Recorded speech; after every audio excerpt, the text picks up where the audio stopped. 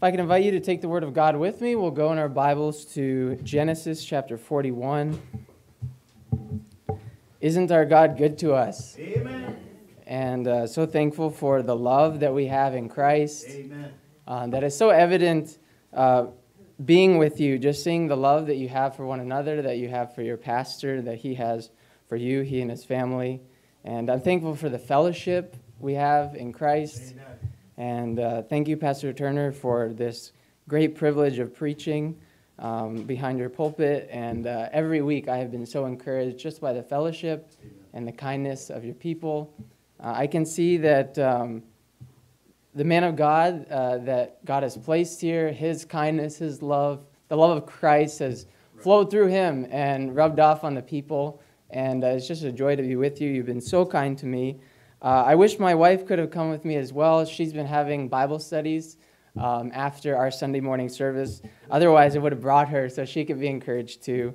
But I know she's praying for us as well. So here we are in Genesis chapter 41. We'll read our text in a few moments. But one common thing among most human beings, at least I think those of us who are normal, we want what is best. When you're going somewhere, a new town for the first time, and you're looking for a place to eat, what many of us do, and if you don't do this, I would recommend it. It could protect you from some scary experiences. Right.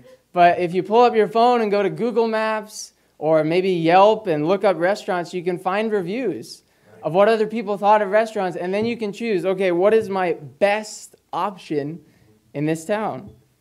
Sometimes when we're picking out a dessert, and this is especially funny with large families, the box of Tim Hortons donuts arrives and we open the box. Nobody wants the one that all the icing has rubbed off and is on the lid. You want the best donut there. And I grew up with siblings and we argued over the best and we fought for the best. We want the best. For many of you who have immigrated to Canada, you sacrificed so much, gave up a lot, have gone through all kinds of toil. Why? Because you want the best possible future for your children.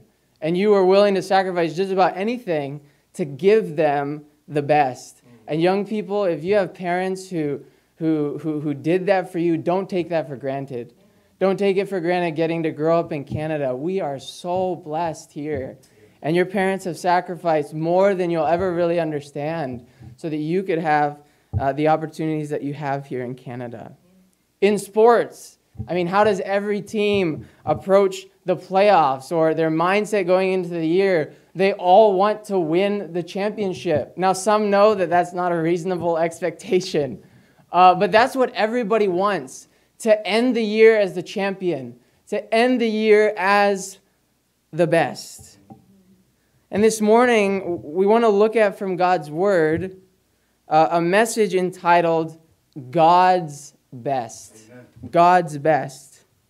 I want to encourage you this morning that God has a plan for your life that is far better than anything you could imagine, than anything this world could offer, than anything that maybe you're even planning for yourself right now. Nothing compares to the best that God has for us. And here in Genesis, we are going to look at a man who experienced God's best.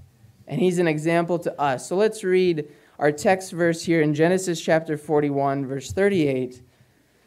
The Bible says, "And Pharaoh said unto his servants," speaking about the man called Joseph, "Can we find such a one as this is?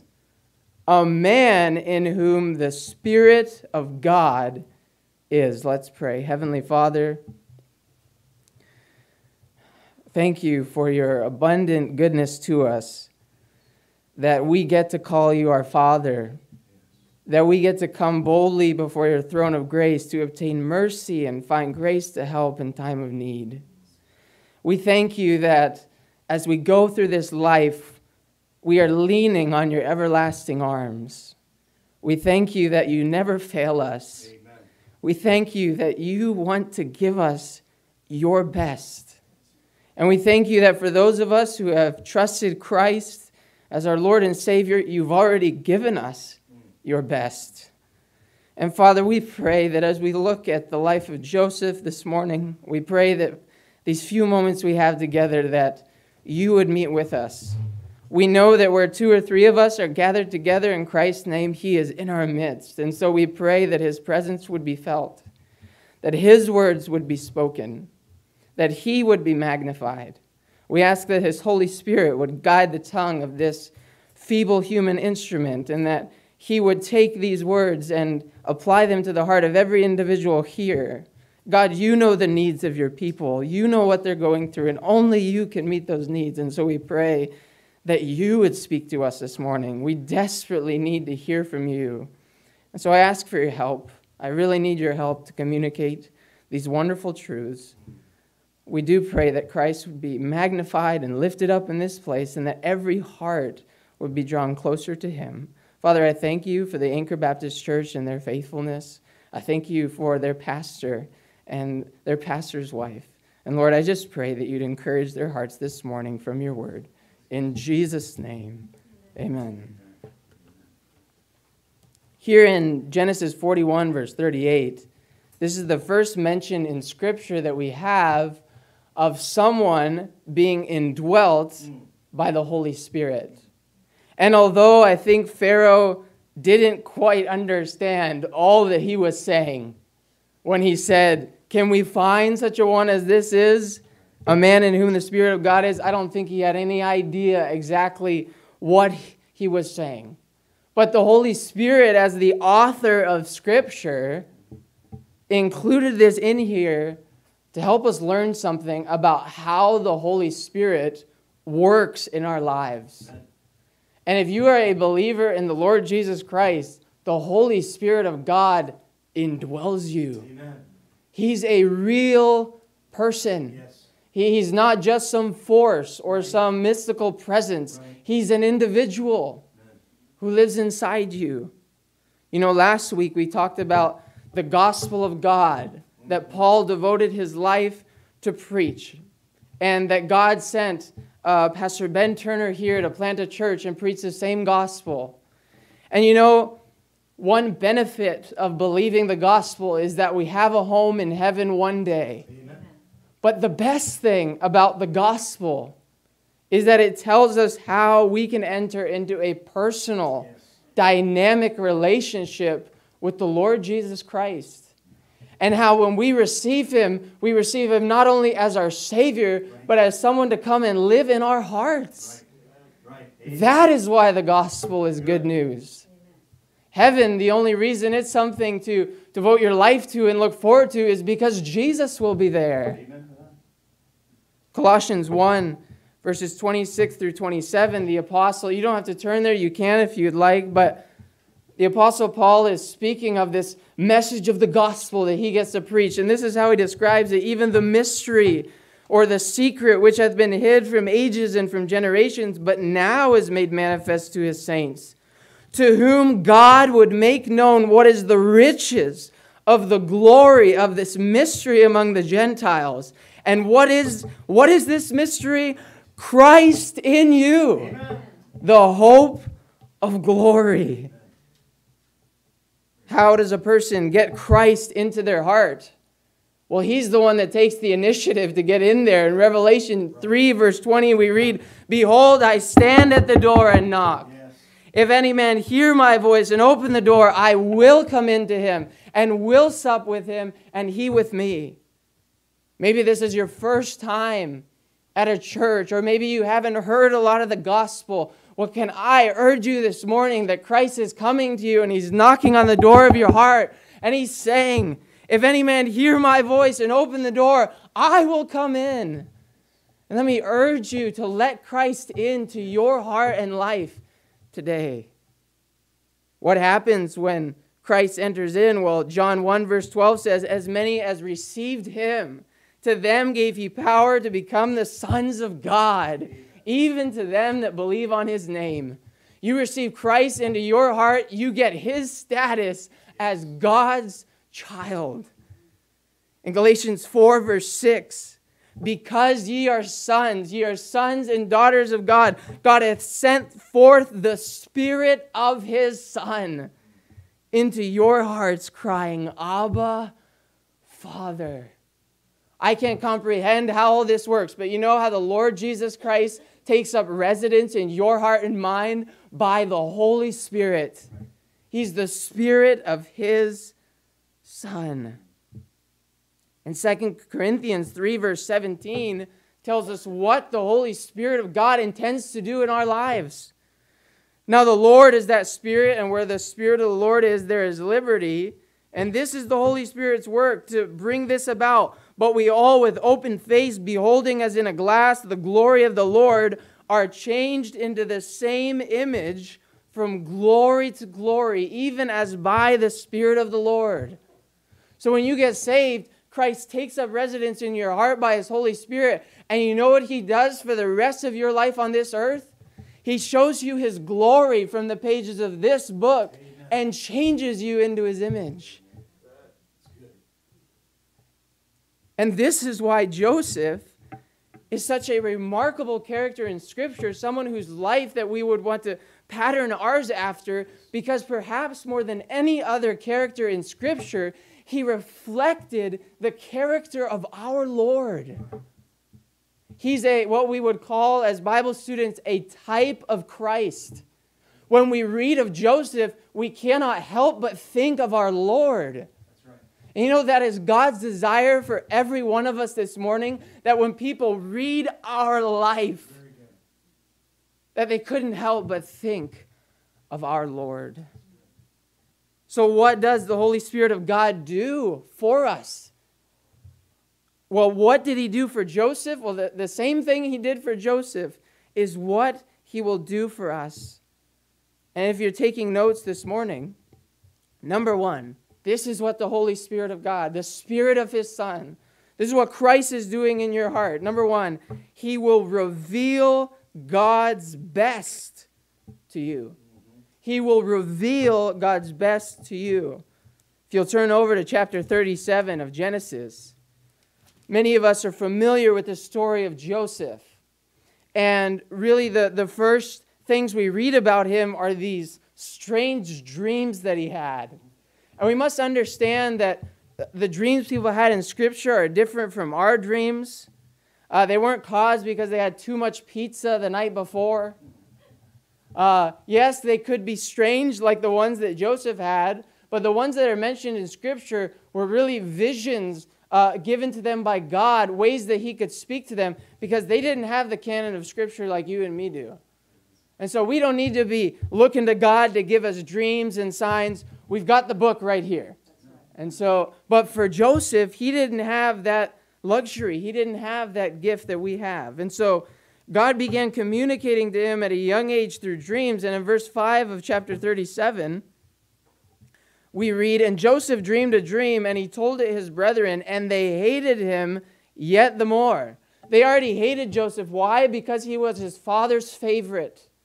And parents, be warned by the story of Joseph that favoritism will destroy your family.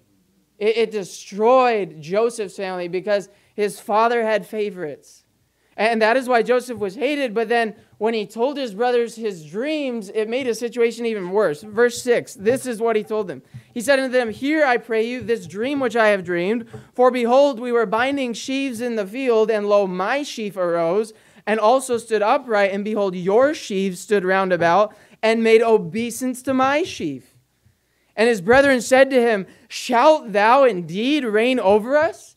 You see, they got the tenor of that dream. They got what God was trying to tell him, that one day he would be in a position of authority and leadership, and his brothers would be bowing down to them, and they couldn't stand it, that he would have such a dream. Then in verse 9, "And he dreamed yet another dream, and told it his brethren, and said, Behold, I have dreamed a dream more, and behold, the sun and the moon and the 11 stars made obeisance to me. And he told it to his father and to his brethren. And his father rebuked him and said unto him, What is this dream that thou hast dreamed? Shall I and thy mother and thy brethren indeed come to bow down ourselves to thee to the earth? And his brethren envied him, but his father observed the saying. Now we're trying to learn about how the Holy Spirit works in our lives. And what he did for Joseph is early on in his life, he revealed God's best or God's plan for Joseph.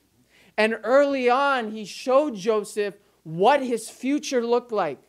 He showed Joseph what the climax would be of God's working in his life, that one day he would be in some kind of position of authority, that even his family would bow down to him. Now, you and I haven't received such a dream, but could you turn over with me to 1 Corinthians chapter number 2, to what God wants to reveal to us. 1 Corinthians chapter 2. If the Holy Spirit lives in your heart, he wants to reveal God's best to you. And that's what we read about here in 1 Corinthians 2, verse 9. The Bible says, as it is written, eye hath not seen, nor ear heard, neither have entered into the heart of man the things which God hath prepared for them that love him. Good. But God hath revealed them unto us by his Spirit. For the Spirit searcheth all things, yea, the deep things of God. For what man knoweth the things of a man, save the spirit of man which is in him? Even so the things of God knoweth no man, but the Spirit of God. What is he saying there? Just like nobody else can see what's going on in the inside of you but your own spirit, so too no one can really look into the things of God apart from the Spirit of God. Verse 12. Now we have received not the spirit of the world, but the Spirit which is of God, that we might know the things that are freely given to us of God. Which things also we speak, not in the words which man's wisdom teacheth, but which the Holy Ghost teacheth, comparing spiritual things with spiritual. But notice this, verse 14. But the natural man receiveth not the things of the Spirit of God, for they are foolishness unto him. Neither can he know them, because they are spiritually discerned. That is why when you share the gospel with a lost person and tell them of Christ's love for them, so often they look at it as foolishness, as a waste of time. They can't stand it. Why? Because the natural man cannot receive the things of God apart from a miraculous working of the Holy Spirit. Verse 15, but he that is spiritual judges all things, yet he himself is judged of no man. Verse 16, for who hath known the mind of the Lord that he may instruct him? But we have the mind of Christ. These truths are so vital, Christian. You know what this means? This means you can go to Anchor Baptist Church for the rest of your life. You can even read your Bible every single day.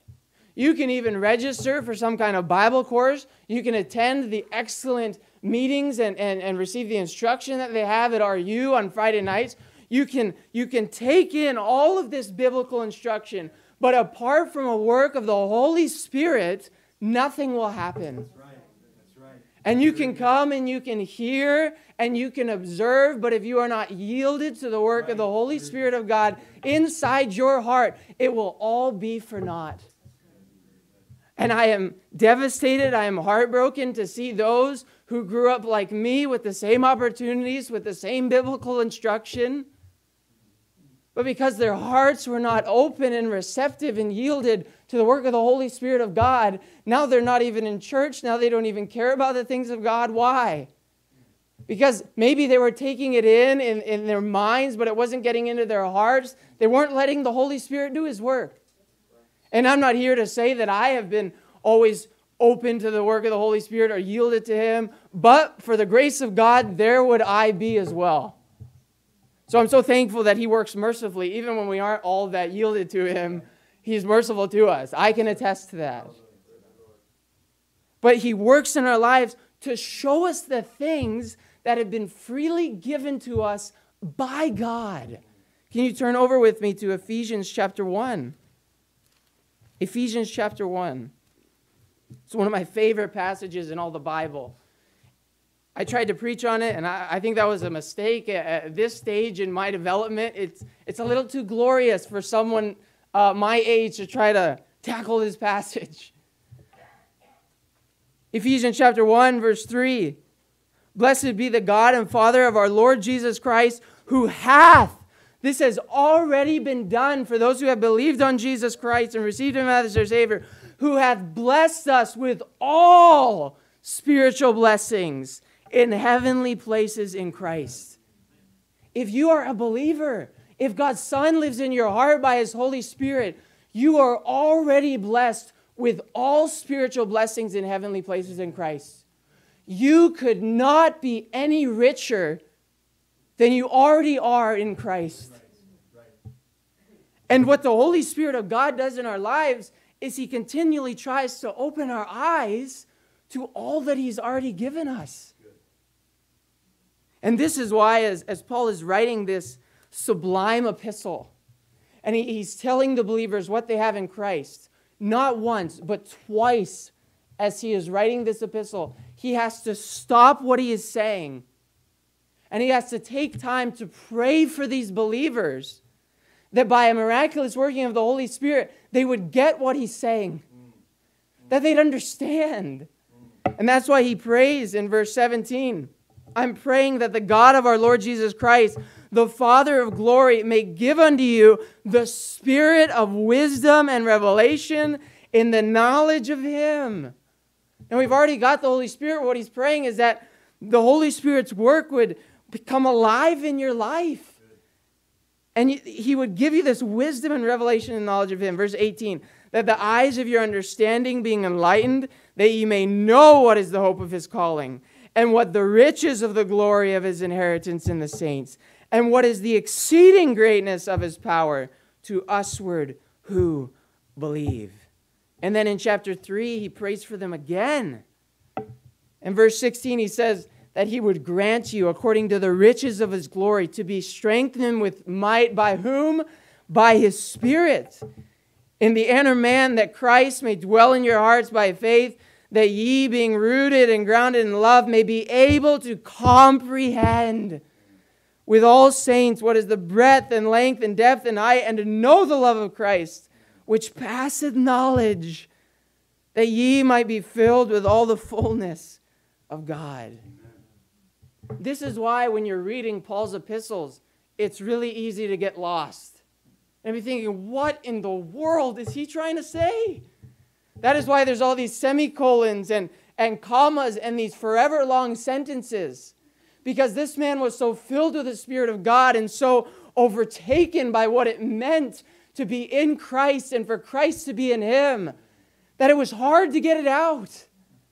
And yes, we know that the Holy Spirit was inspiring the words and that they're perfectly penned. But the reason that sometimes it feels dense and hard to comprehend is because it's more glorious than human language can explain. And that is why we desperately need the Holy Spirit of God to reveal all that we've been given.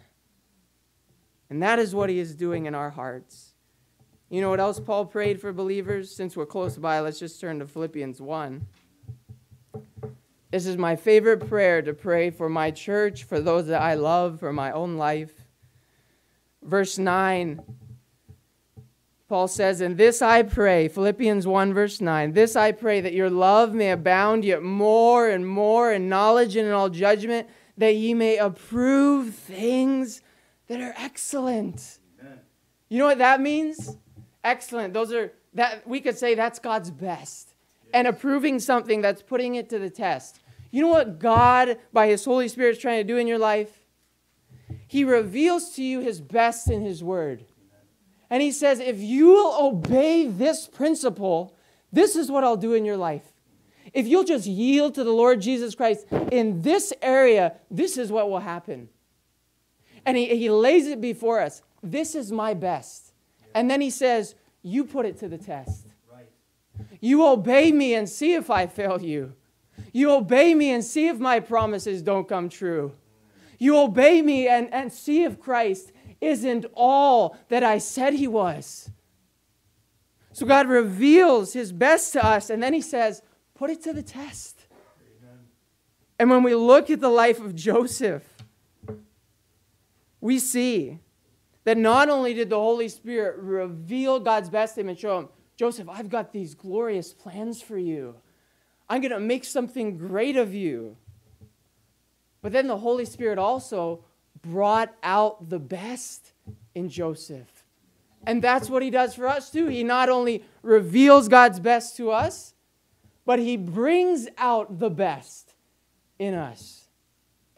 And the same way that he brought out the best in Joseph is the way that he brings out the best in us. If you know anything of the life of Joseph from the time he was 17 till the time he was 30, it was nothing but heartache. It was nothing but betrayal. It was nothing but getting everything that he didn't deserve.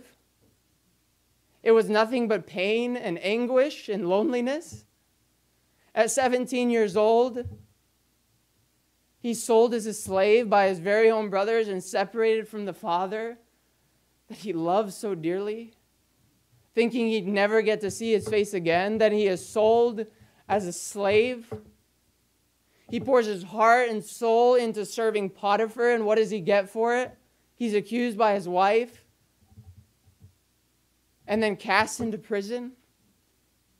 And now he's in prison, and all he does there is he serves and he looks out for other people, and he tries to live a life pleasing to God, and he's unselfish. He helps some men who have some dreams, and one of them gets to be restored to working for Pharaoh. And how does that man respond for the kindness of Joseph? He forgets about him willfully. It's not like it just slipped his mind. The man just didn't care enough about Joseph to speak on his behalf. And he's languishing in this prison. He's trying to make the best of it. What kept Joseph going all those years? What kept Joseph from getting bitter? What kept Joseph from indulging in the sin that was offered to him by Potiphar's wife?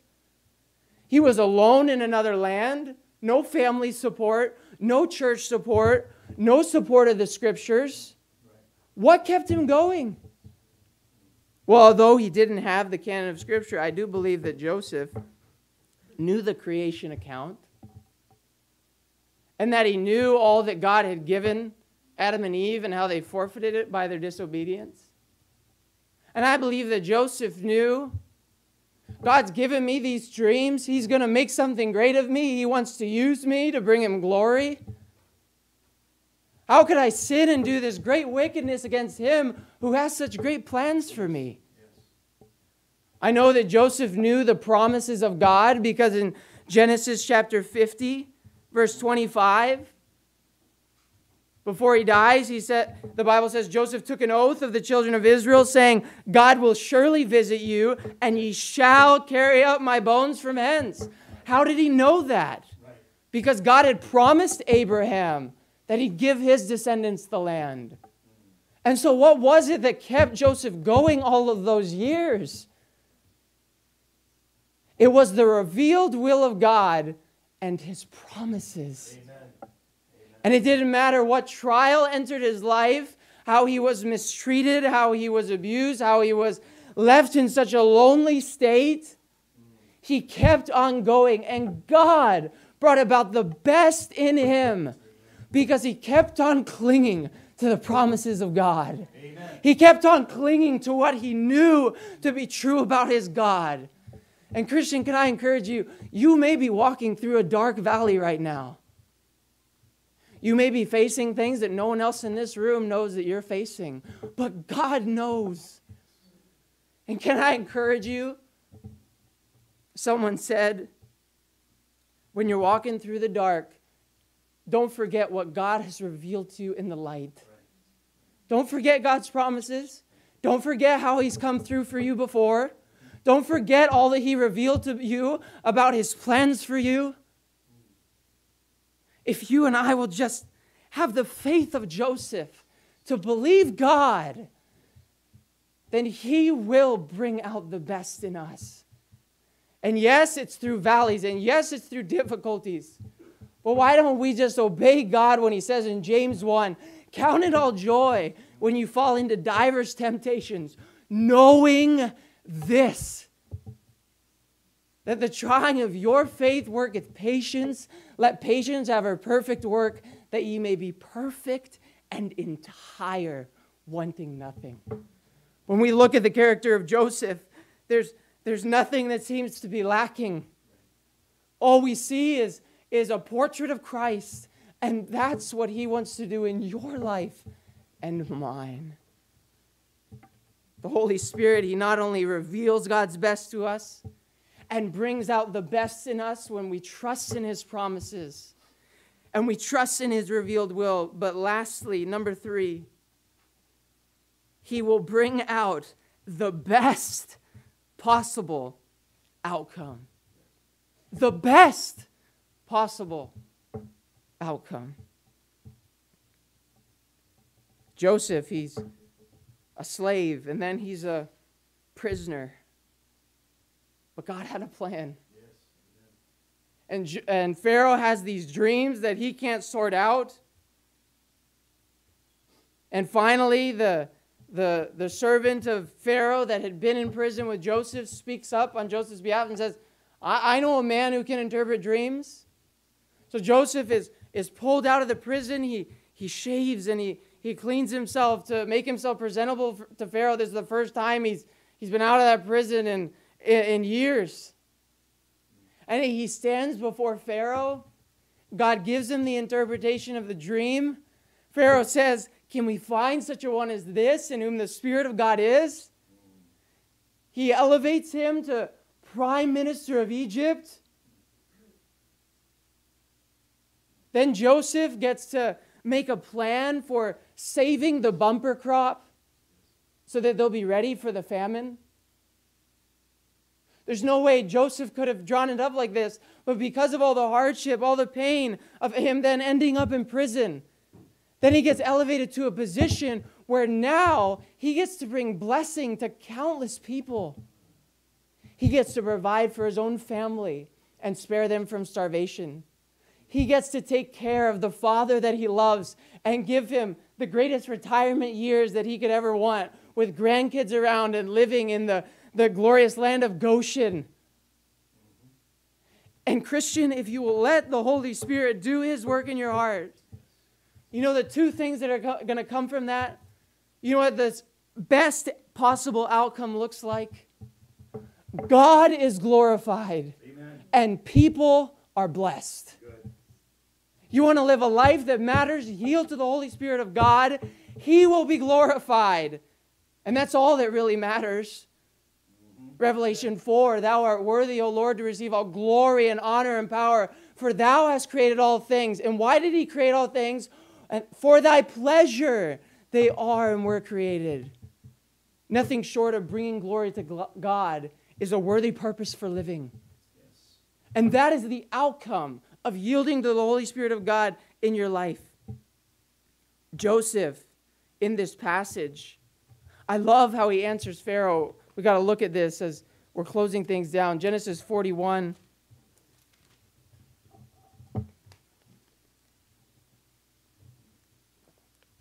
This is Joseph's one chance at changing his future. This is his one chance to finally realize the dreams that God has given him. And when Pharaoh says in verse 15, Pharaoh said unto Joseph, I have dreamed a dream, and there is none that can interpret it, and I have heard say of thee that thou canst understand a dream to interpret it. Joseph had every reason at that point to give Pharaoh his resume. To say, yeah, everything you heard about me is true. I'm the gift that you've been waiting for. I'm the prime minister you need. But is that what Joseph said? In verse 16, Joseph answered Pharaoh saying, it is not in me. Anything good that has come of my life, any ability I have, it is not in me.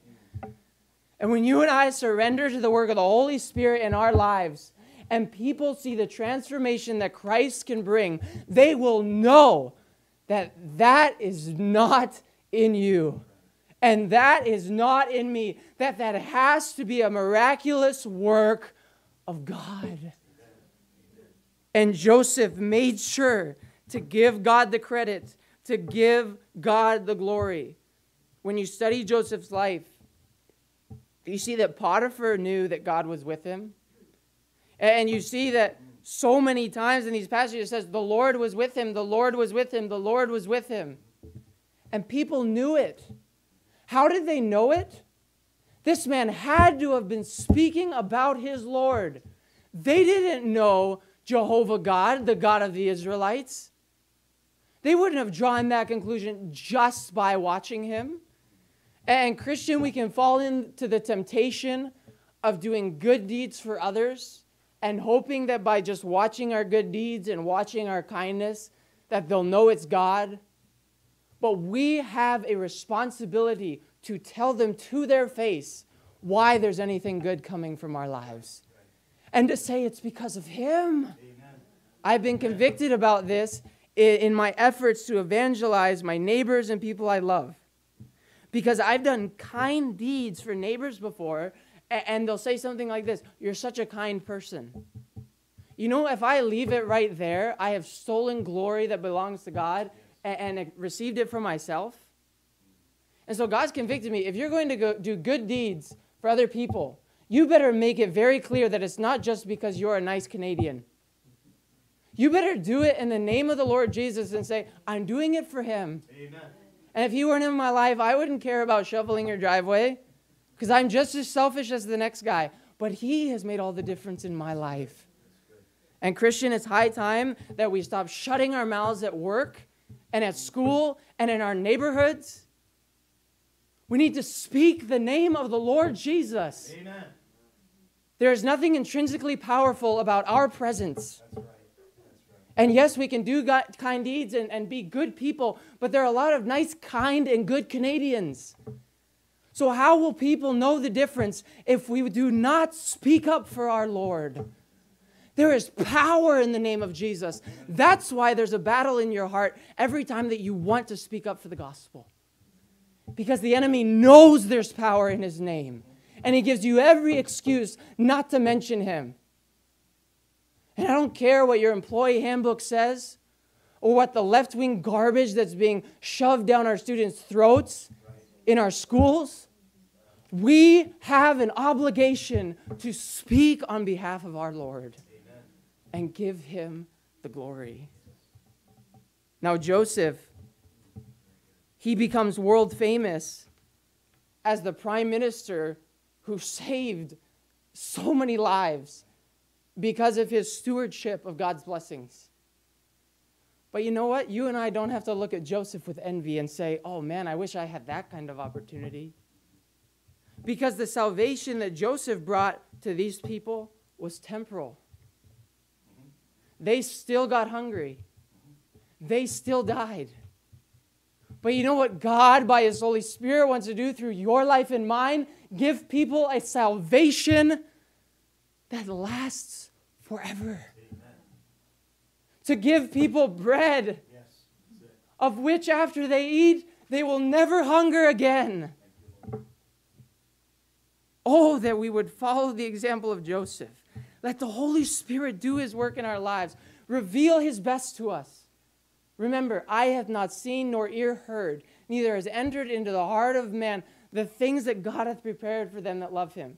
Christian, if you are basing your choices in life on what you can see, you've got it all wrong. Parent, if your dreams for your child are only based on what you can see and what you've experienced or what you think would be the best for them, they're going to miss out on God's best because it's far better than anything we've ever seen. It's far better than anything we can imagine. Don't settle for less than God's best. Let him reveal his best to you from his word. And then let God bring out the best in you and understand that the way he does that is through trials, through pain. But we can say with Job, but he knoweth the way that I take. For when he hath tried me, I shall come forth as gold. The refining process can be painful. You might feel like you're burning up right now, but God is doing a work to bring you forth as gold. Let him bring out the best in you. And remember that it's not for your own sake, but it's for the glory of him. and for the blessing of others. That is the best possible outcome of our lives, that God would be glorified and that others would be eternally blessed.